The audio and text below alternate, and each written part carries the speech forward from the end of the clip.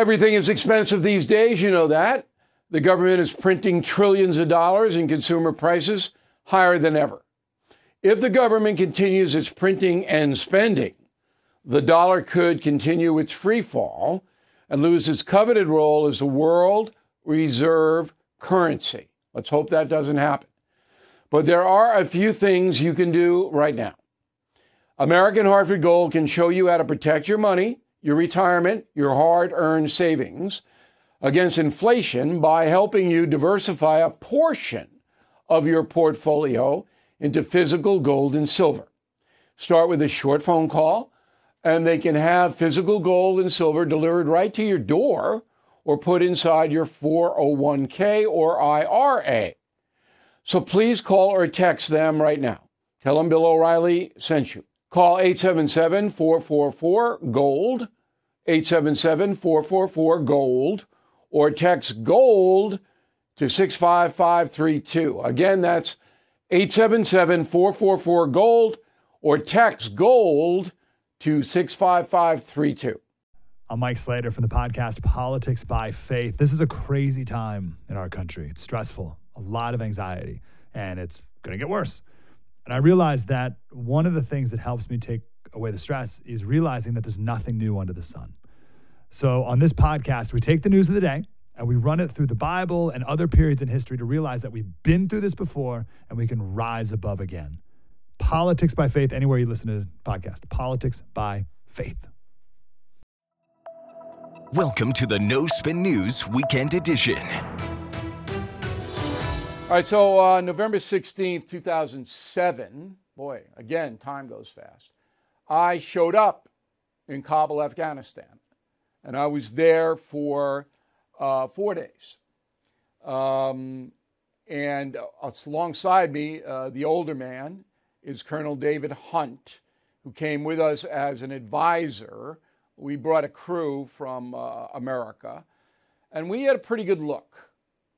And it was not a great situation over there. I mean, and I said that to people. I said it was necessary because of the Al-Qaeda 9/11 stuff. But in the end, I mean, the casualties were 2,400 U.S. personnel killed and 21,000 wounded. 21,000. And that conflict, raged for 20 years. Pretty much, give or take. And it didn't come out our way, once again. Now, we did stifle any Al-Qaeda attacks on the USA. We did that. But Afghanistan is the biggest mess in the world right now.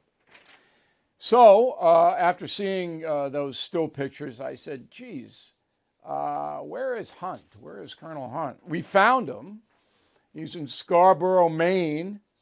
And again, we use him on the O'Reilly Factor a lot as a military expert.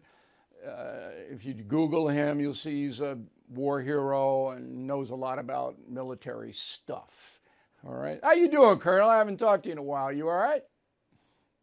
I was until I got that introduction. That's got to be the worst introduction you've ever done for me in 20 years. Why? Because I said you were the older man. You are older than me. Yeah, that's true. That's very, very true. Yeah, that was a great trip. I'm glad we did it. You learned a lot. I did. It's a dangerous time. The Army kept lying to you for the entire time I was there. Well, I had you to interpret and say that's not true. We stayed at Bagram Air Force Base. We interviewed the U.S. ambassador, who you would expect to lie.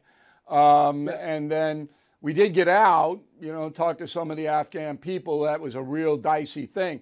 I remember, and we'll get into the analysis of Biden in Afghanistan in a moment, but this is an interesting story.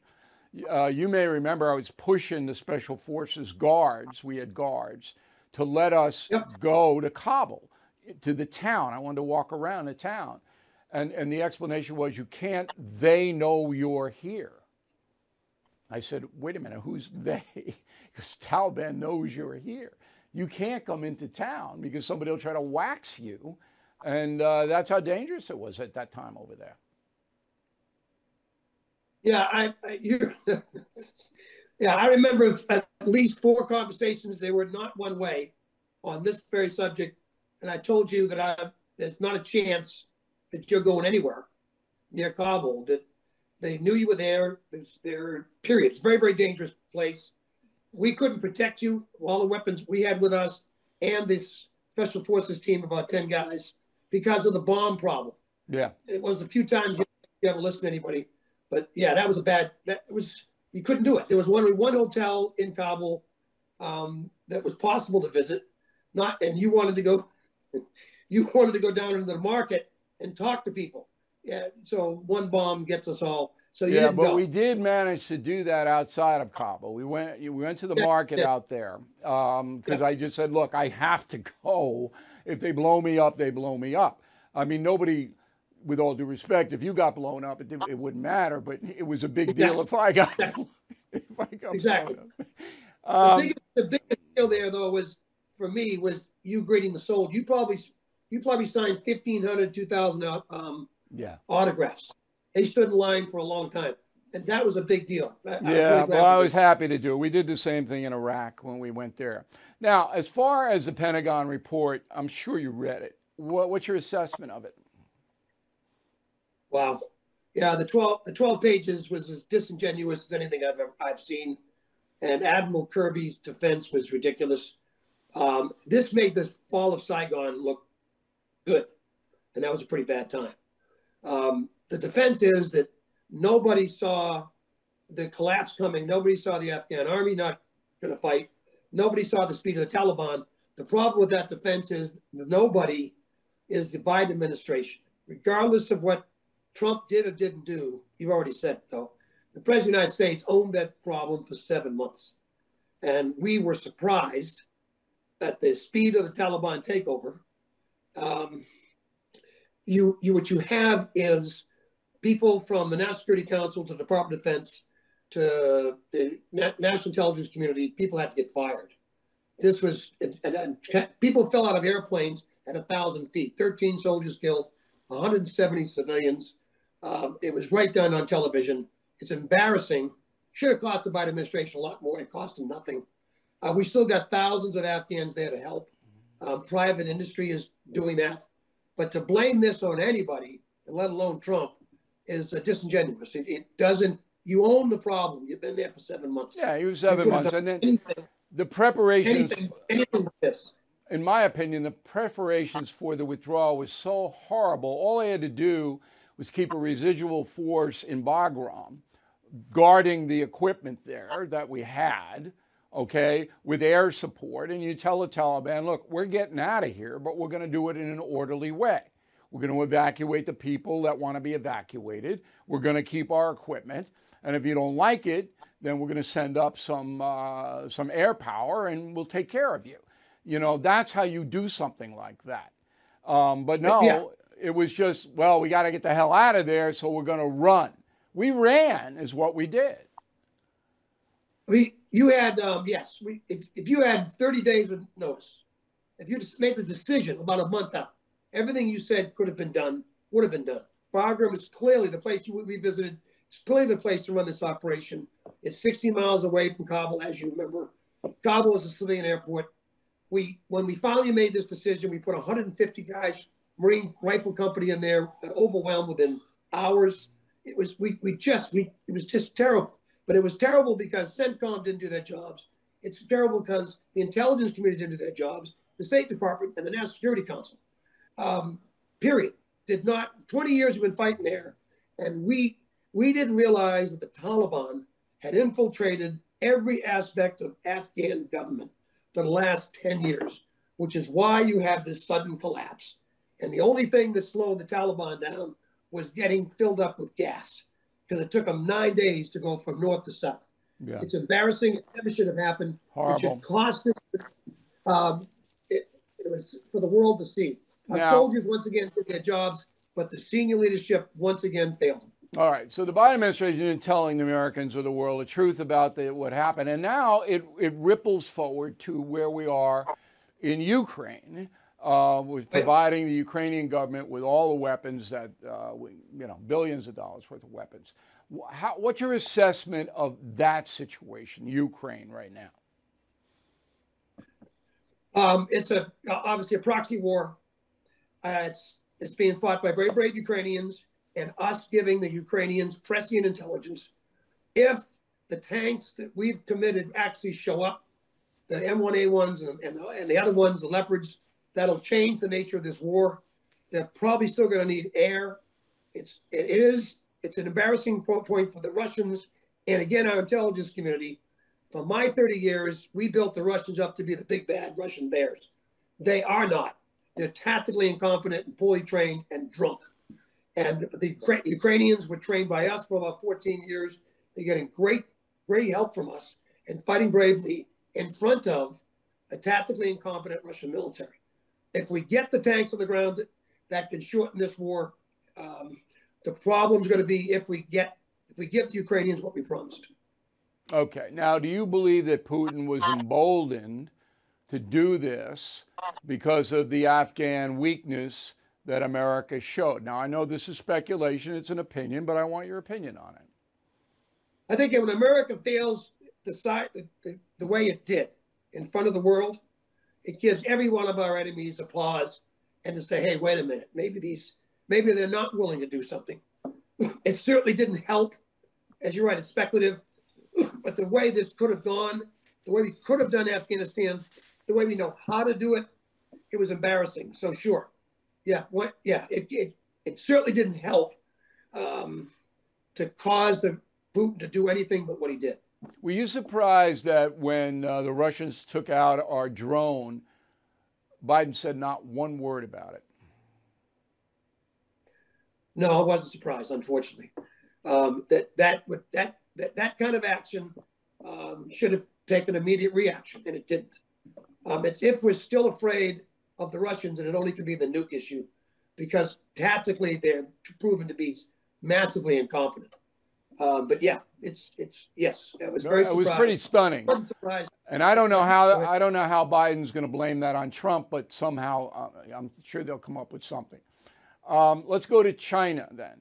So China, obviously being bellicose, word of the day, wants to take over Taiwan. The only restraint is American protection of Taiwan economically, because there'll be sanctions slapped. Macron undermines America today. We're going to have more on this tomorrow. By saying, well, Taiwan's not really a European problem. That wasn't very smart of Macron, but he's not a very smart man. So now Biden's up against Xi, and Xi's a much tougher hombre, right? Well, the Chinese, as you know, I've always got a 100-year plan, a long-range plan, whereas us in Europe don't look past our noses. We are Taiwan's friend. The Chinese are pushing hard. They're running their boats up, their planes right up to the edge, if not going over the edge. China believes that Taiwan is part of China. Chinese don't believe it, neither anybody else. I do not think it's such there's some intel people that are saying it's guaranteed that the Chinese are going to try to do something aggressive with Taiwan. I'm not so sure about that. I think a confrontation with our Navy with the Chinese would not go well for the Chinese. But I don't think Biden would do that. I don't think he's gonna order military action. He'll do the economic thing. And the other thing is that the Han that controlled Taiwan, because remember, China's tribal, just like many other countries. They'll fight. They're not the Afghans, and they're well armed. And there's going to be a bloodbath there with hundreds of thousands of casualties if China decides militarily to try to take that place over. Yeah, you're absolutely right, of course. The problem with us going to war against China is that doesn't stop at Taiwan. If we were actually going to do this, we would actually have to go at China itself. And that's a bigger problem. But you're right, the Taiwanese will not give up. They are not the Iraqis, they're not the Afghans. Right. They'll fight. But that's got to be solved in a different way, because you do not need China, us, Taiwan, anybody throwing missiles at each other. That's got to be for sure. Well, Biden's got less than 2 years. Both Putin and Xi know he's a weak man. but they don't know what's coming next. Nobody does. Hey, Colonel, it's good to see you. Thank you for helping us out. And, I have to say, I think I look older than you now. I've aged. You stand in good shape, right? We're both hockey players. You're staying in good shape, right? Except one of us played college hockey, the other one played high school hockey. There's always been a difference. You never acknowledged. No, I know that, but it would have been difficult for me to play college hockey when I was playing college football. You were kicking a ball down the field. You didn't call that football. I was throwing a ball too. Okay, that's great. Good to see it's you. Colonel Hunt up in Maine, and if you ever want to know what Maine is really like, you take a good look at this guy. We'll talk to you soon, I hope. Thank you. Did you know every day is a perfect day for peace of mind? With American Home Shield Warranty, you are covered for unexpected breakdowns like leaky faucets or faulty water heaters. Choose a plan that fits your budget and rest easy knowing repairs and replacements are taken care of. Simply contact American Home Shield when an issue arises, and their trusted pros will handle it according to your coverage. Don't let worries about appliances and home systems weigh you down. Celebrate the reassurance of protection. Don't worry, be warranty. For 20% off plans, visit ahs.com/bill.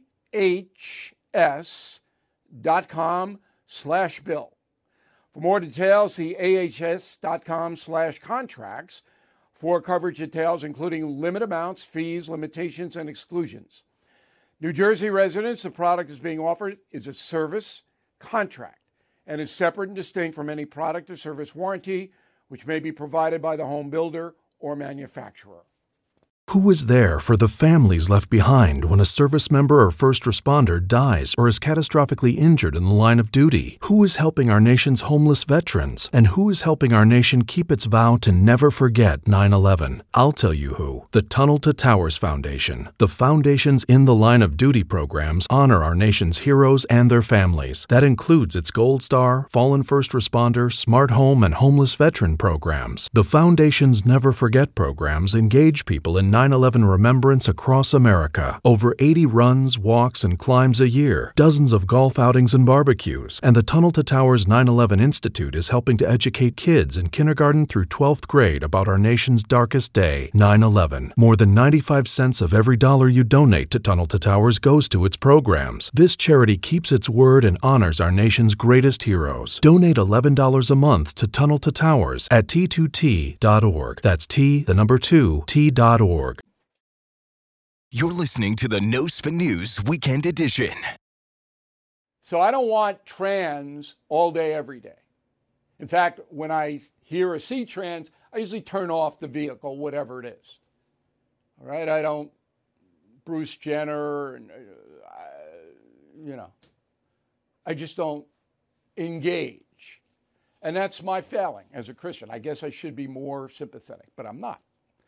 Anyway, two big companies, Nike and Anheuser-Busch, have hired a person named Dylan Mulvaney. He was born a male, but now wants to be a female and has gotten facial feminization surgery. Okay. She's 26, so she's entitled to get any surgery she wants. So they hired this woman who's reportedly earning more than $1 million to do these commercials. And here's how they look. Go. This month I celebrated my day 365 of womanhood, and Bud Light sent me possibly the best gift ever, a can with my face on it. Check out my Instagram story to see how you can enjoy March Madness with Bud Light.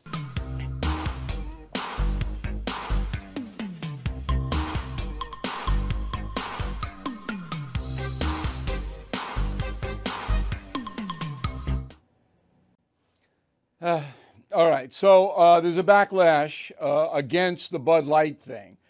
Nike, I think people have just given up. They're going to virtue signal at Nike. It's Beaverton, Oregon, you know what it is. Okay, so, but Anheuser-Busch was a conservative company at one time. It isn't any longer. So there's a bunch of country music stars that are dropping Bud Light from their tours. Bud Light was a sponsor. A whole bunch of backlash on the right against Anheuser-Busch, and I guess Nike too. I don't drink beer, so I'm not involved with this, and I don't buy Nike stuff. I don't know why I don't buy it. I just don't buy it. So it doesn't affect me directly. But I wanted to know if this was a smart advertising business play. So we got an expert, Michael Maslansky, who's the CEO of Maslansky and Partners. And he studies the advertising world and media world, joins us from New York City. So if you were the CEO of Anheuser-Busch, selling beer to a lot of conservative people who don't want, as I said, trans stuff shoved down their throats, would you have okayed this campaign? So, Bill, first of all, it's good to be here. Second, I think the question is whether they're really shoving it down your throats. You know, the way that conservatives got to see these campaigns was because somebody was following Dylan Mulvaney on Instagram or other social media, and they picked it up and decided to share it on conservative social. She has 10 million followers. The idea of Bud Light trying to reach an audience that has, through a person that has 10 million followers, is not a bad marketing strategy. And that's what they were doing, marketing through her to her fan base. Okay. But I'm going to disagree with you, even though you are much smarter in this area than I am. So Bud Light is an established brand. It has loyal customers who drink it all the time. Many of those customers don't like the trans world for religious reasons or other reasons, cultural reasons. I'll submit to you far more than 10 million are teed off at Anheuser-Busch and now going to switch over to Heineken or something else. Would I be wrong in that assertion? So I would say that the history of boycotts like this by conservative groups and to a certain extent by liberal groups when they don't like the behavior of particular brands has shown that typically there's a short-term impact, but not a long-term impact. And so, but I'm not calling for a boycott. They move on to the next outrage. Right? Yeah, but this is today's outrage. Here's why I think that analysis doesn't hold. Boycotts are bad. It's un-American, in my opinion, of anything, unless there's direct harm coming into your house. But this one is, I don't think is a boycott as much as, hey, there's a lot of beer product on the market. So I'm going to drink another beer product because I don't like the attitude of this trans person. And I don't want my kids watching it. That's big, by the way. And yeah, you say it's on Instagram. And well, that's where the kids are. So some parents are going, I don't want this in our culture. I don't want my children subjected to this. So I'm going to punish who's ever doing it by not consuming their product. Wouldn't that be a concern of Anheuser-Busch? So again, I think it might be a concern, but they also may be picking up an audience of 10 million people who, when they relate to that audience, that they may pick up a lot of people. So if you were CEO, you would make the decision, I'm going to do this. I'm going to have the trans person. That I would do it. You also are talking about moms and kids. The kids are not beer drinkers. No, but they see the moms commercial. May or may not be beer drinkers. What's that? They see the spot. They see the ads. Okay, but you know, I mean, I think these things get overblown, right? I mean, I think this was one post. It was not meant to be a big thing necessarily by Bud Light, except to the audience that she represents and speaks to. And what ends up happening is the media tries to make it into a big thing. Right, but you know that's going to happen. You know it's going to happen, and Anheuser-Busch certainly knows it's going to happen. They had to sit down and discuss this. They had to, because this is a big departure from the norm. Your point of view is it's worth it because they're reaching people that maybe don't know about Bud Light. My point of view is everybody knows about Bud Light, and they have a loyal audience, many of whom are conservatives who don't like this presentation. And they're not going to drink Bud Light. They're not going to drink it. They're going to switch. And you know as well as anybody that sometimes all press is good press, right? Bud Light is not necessarily a brand that you see in the news all the time. Now you're talking about Bud Light. I'm talking about Bud Light. People who haven't heard the name Bud Light in a while, who aren't really paying attention to the controversy, all of a sudden it's top of mind. In marketing, top of mind is the most important thing to drive business volume in marketing. Okay, but you know the stock of Anheuser-Busch was down a bit, not colossal, because this story hasn't broken out. It will. But I think it was a mistake, a marketing mistake. They don't need to do this. They can market their product based upon brand loyalty. And yes, we got you Bud Light, you should drink it. Now, Nike is a whole different thing because that's a much younger crew. And Nike has a history with Colin Kaepernick and all of that of rebellion. They want to use rebellion in their marketing. And I guess it's worked a bit for Nike, right? Yeah, I mean, I think it has shown itself to work in the past. Again, there are going to be people who are angry at everything. And here, again, I think from what I've seen, this was Dylan Mulvaney talking to Dylan Mulvaney's audience, now made into a big thing. I'm sure Nike anticipated it would happen. They probably have a lot more fortitude and ability to weather any backlash on things like this than maybe Bud Light does, although I think both brands end up being fine on the other side of this and maybe even benefit. All right, Michael, we appreciate it very much. Thank you. We like when we have opposing points of view, unlike most of the cable programs now that just go, well, here's my view, and now I'm going to bring on somebody who has the exact same view. How boring is that? Michael was a good guest. Hey, guys, it's Vivek Ramaswamy here, inviting you to listen to my podcast, Truth. We just relaunched it after the campaign, and we are already riding up the podcast charts. Here's why.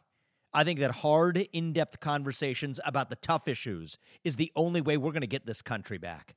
Because make no mistake, we are currently in a war for the future of America, and you cannot win a war unless you're willing to speak the truth. If you want standard conservative talking points, this podcast is not for you. But if you want to go deeper and hear the conversations you're not going to find anywhere else, the conversations that will challenge you, that will challenge me, then subscribe to Truth with Vivek Ramaswamy on Apple, Spotify, or wherever you get your podcasts. And I promise you, you're going to cover terrain that you're not going to hear elsewhere. Hey, this is Vivek Ramaswamy. The media has systematically lied to you.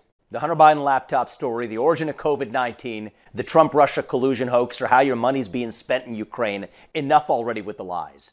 No more lies, hard truths only. That's what the Truth Podcast is all about. It's not standard conservative talking points. If you want that, go somewhere else.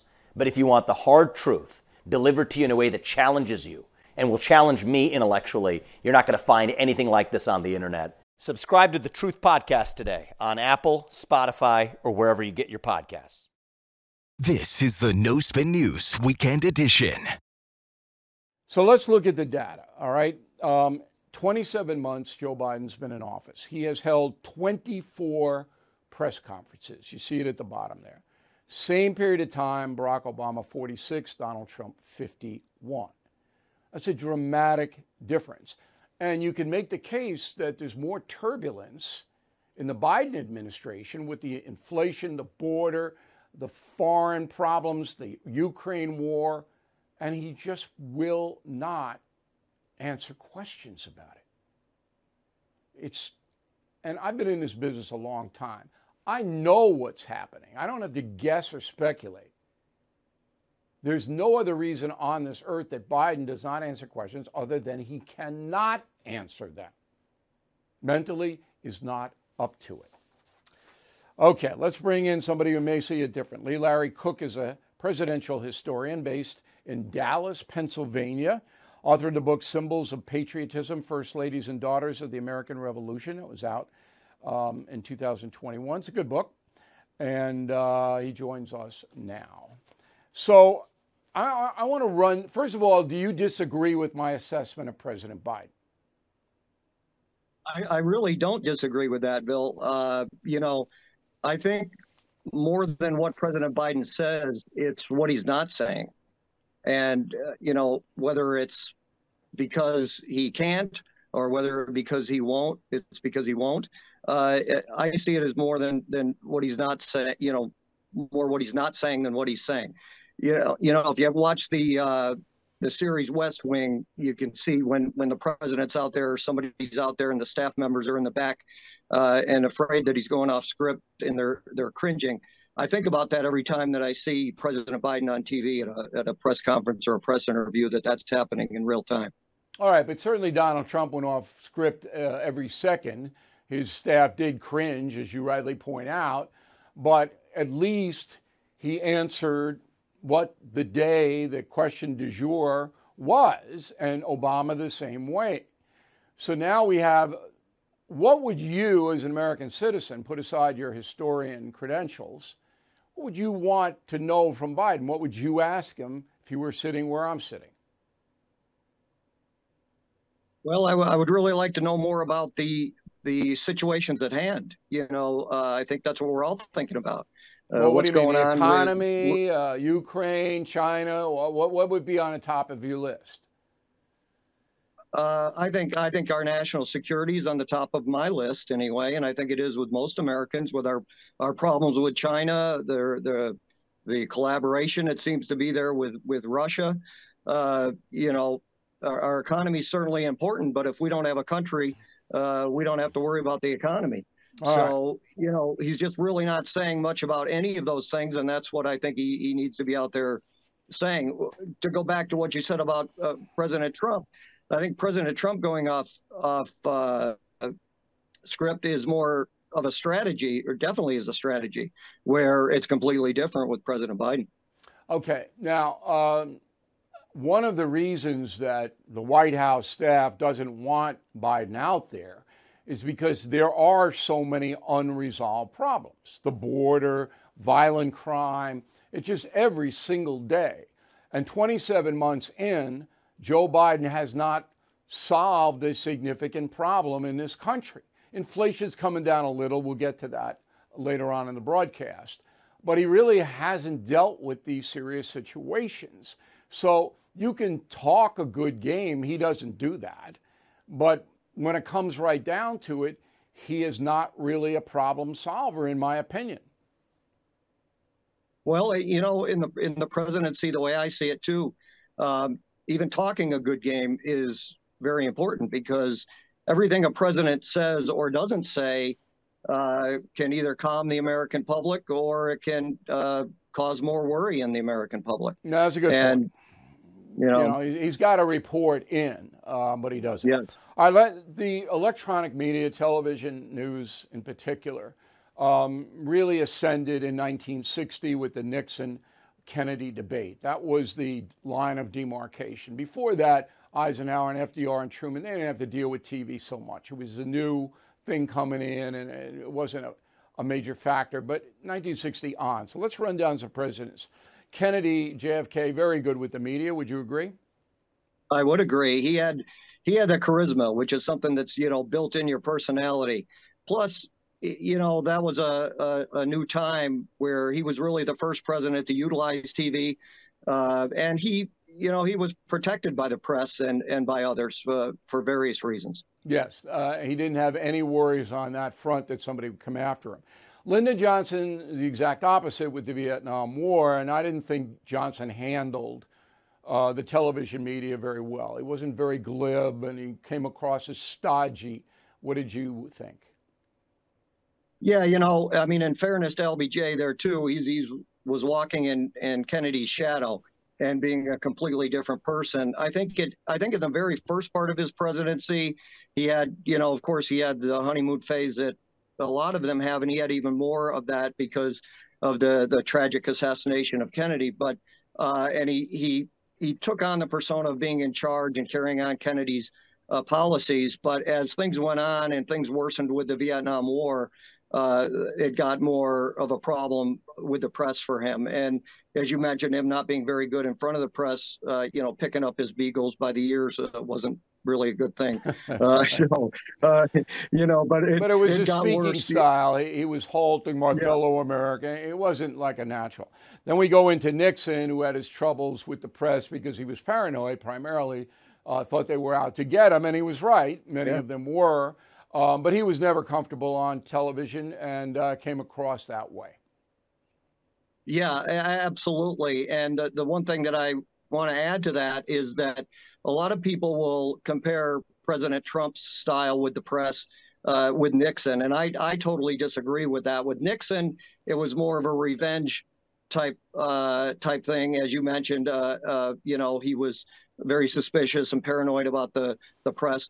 With President Trump, it's unprecedented, like most things Trump are, where he's right out there with it, and he uses it as a strategy. His contempt for the press. So I think it's very different between Trump him is and a Richard Nixon. performer also. He's performed on television and right.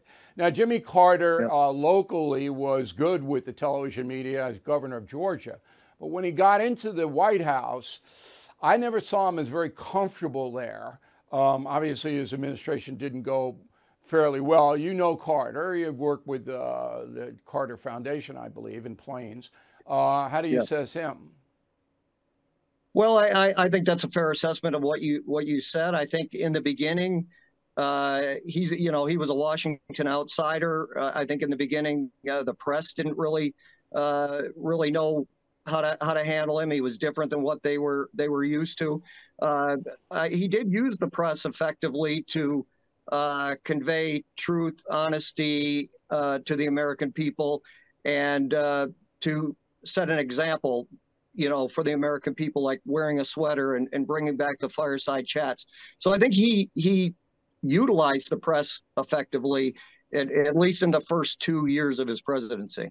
Okay, and then we went to Ronald Reagan, a trained actor, somebody who knew how to use the media. But if you read my book, Killing Reagan, Reagan's staff was not comfortable letting the media at him.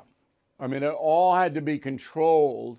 And he was very rehearsed, Ronald Reagan. Delivered it great, but he wasn't like spontaneous. Yeah, I agree with that to a point. I mean, I think he was a great communicator. He did use his acting skills. And he was, the one thing that he had was some of that charisma we were talking about before, and his ability to, to make light of something or to come back with a witty comment was I think really a strong point for Ronald Reagan. Yeah, it was, and they were genuine. He was a genuine Irish wit. And then we have Bush the Elder, who was never comfortable on television, and that hurt him a lot when he ran against Bill Clinton. Yeah, I agree. I think during his presidency, the way I see it is that Bush the Elder had a comfortable, or I shouldn't say comfortable, but a respectful relationship with the press. I think he had got respect from the press, and I think he gave them respect. Yeah, I mean, it wasn't contentious till the end when most of the press wanted Clinton to win. And Clinton was very good and glib with the media, I thought. Yeah, he was. And again, in the first part of his presidency, it was better. The second term, with the scandals coming up, it got a little more contentious, I think, on both sides, with all the scandals being involved. And that's the way it is, I think, with a lot of the presidencies, that it may be a little better in the beginning than it is later on. Yeah, I mean, it is a brief honeymoon. Not anymore, but it used to be. Now, Bush the Younger was never comfortable with the media. I interviewed him a number of times. He was good with me, but he wasn't relaxed, I can tell you that. Clinton was much more relaxed. Trump, much more relaxed. Obama, much more relaxed. With me, and I'm a pretty tough guy when I go in there for these interviews. But Bush the Younger, it was never relaxed. He wasn't dishonest. He did dodge a few times, particularly when I asked him about the media attacking him. But I didn't get the feeling that he embraced the television media. Yeah, and I agree with that assessment there. A little bit like Reagan, he had the ability to kind of laugh at himself if he made a little gaffe, or giving people nicknames, that type of thing, made it a little more personal. He came in at a time too when I think there was really a ramp up of a left media bias coming along. I think that's when we first started really seeing that. 9/11 shattered everything, and then he got a honeymoon period after 9/11. But then when the Iraq War went south, he really took it. And then Obama was very, very good with the media. I thought he was, I interviewed him 3 times, and I covered him in New Hampshire in the primary, and I watched him. And he was, I'm going to say he's the best of all the presidents that I've covered with the media. He was very glib, but he didn't like to do it. Well, I agree. I think he's up there as one of the best. He seemed comfortable. Again, I keep bringing up the personality, the charisma thing. But if you have it, it certainly helps you out a lot. And like JFK, like Clinton, Obama has the charisma. He can get up there and you like listening to him. Yep. And then we have Trump, of course, who, as you rightly pointed out, used the media, still does to his benefit. And then Biden, who just can't handle it at all. We appreciate it, Larry. Thank you very much for helping us out today. Here's a gem from the No Spin News Vault. This tabloid story about accusations now has taken on hysteria, as we discussed yesterday. I wanted to talk to 2 talk radio guys who have to deal with this, and here they are. Bernard McGuirk and Sid Rosenberg, hosts of the Bernie and Sid Show. That makes sense. Bernard McGuirk and Sid Rosenberg, Bernie and Sid Very Show. creative. BS. Okay, 77 WABC Radio here in New York City is weekdays 9 to noon. So what I want to ask you guys, when you get calls on this subject, and this is just talk radio heaven, right? Oh, yeah. Oh, no, it's crack talk radio. It's crack for talk radio. Right. Yes. People, they want to vent, they want to talk about, but they don't really know anything. As far as if a person like John Conyers says, hey, I didn't do it. They don't know whether John Conyers did it or not. No. Right. Okay. No. So when you're fielding calls, Sid, what tone are you starting to hear time after time? It's a political thing, right? So if you're a conservative, if you're a Republican, it doesn't matter what you know or don't know about John Conyers. He's a bad guy. Same thing with Al Franken. On the other side, Roy Moore. He's the bad guy. So without any information, even without a dialogue from me and Bernie, the callers call up, they're on a certain political side, and the guy on the other side, guilty. He's toast. Guilty. Guilty. Right. Guilty. All right. Done. And by the way, I'm no different. I'm the same exactly. So you do. That's my point of view. Don't you feel badly? No, though? I try to be impartial sometimes, but You don't have to be impartial, though. This is what I do on these things, all right? I take it as far as the facts. Yes. I said this morning on a Washington, D.C. radio station, I would not vote for Roy Moore. Right. I wouldn't vote for him. Right. All right? Now, I don't know what Roy Moore did or did not do. I'm looking at the overall presentation of Judge Moore. Exactly. And to me, if I lived in Alabama, it's not good enough. But this is my opinion, and this is where maybe I'm rationalizing a little because I take that side. It was a media hit job, a Washington Post hit job, and the voters are reacting to that, a backlash to that. In other words, had they released this information before the primary, the voters could have made an intelligent choice. They would have had Luther Strange, and they know that. Instead, they were manipulated, and they're going to have a Democrat, perhaps because of the Washington Post, and they're saying, we're not going to have that. But the polls now say that Moore is ahead by 5 points. Yeah. Right. But I think there's a bigger issue here. If the Washington Post had a more stable reputation as being fair, right, had it been a Wall Street Journal that broke this story, for example, the voters may be a little bit more inclined. You're right. The Washington Post and the New York Times both have a bad reputation. I'll tell you the one guy, Bill, that it doesn't matter whether you're a Republican or a Democrat. They were doing the Macarena in the streets. We were doing the worm naked on the floor in the studio. Right. Matt Lauer. Why? We had Republicans and Democrats. Okay. So why the disdain for Mr. Lauer? Why? Because we're bad guys. Tell me. Seriously, look, he's one of these liberal icons who's morally superior. He's a moral conscience. He's a champion of women's rights. All this nonsense that he puts forth. He looks down his nose at people, and he's very judgmental. So your perception of him is he's a hypocrite. He's judgmental, yes, and that's exactly why we're like, The callers, though, in New York City, you don't do, WABC isn't known for to be a right-wing or left-wing station. No, I would say that it is, and it's mostly right-wing. It leans right. Yes. It does? Yes. Okay. Yes. Well, you have Savage in the afternoon. Right. I miss will bash anybody in the morning, right? Yes. And you guys are all over the place. That's right. So the conservative callers, they don't like Lauer because they perceive him to be a champion of the liberal cause. That's right. Right, But exactly. let me point this out. Hillary Clinton's people hate Lauer, hate him, but- and celebrated his demise. Hillary Clinton's people, because she, they thought, gave Trump a pass and was too tough on Hillary.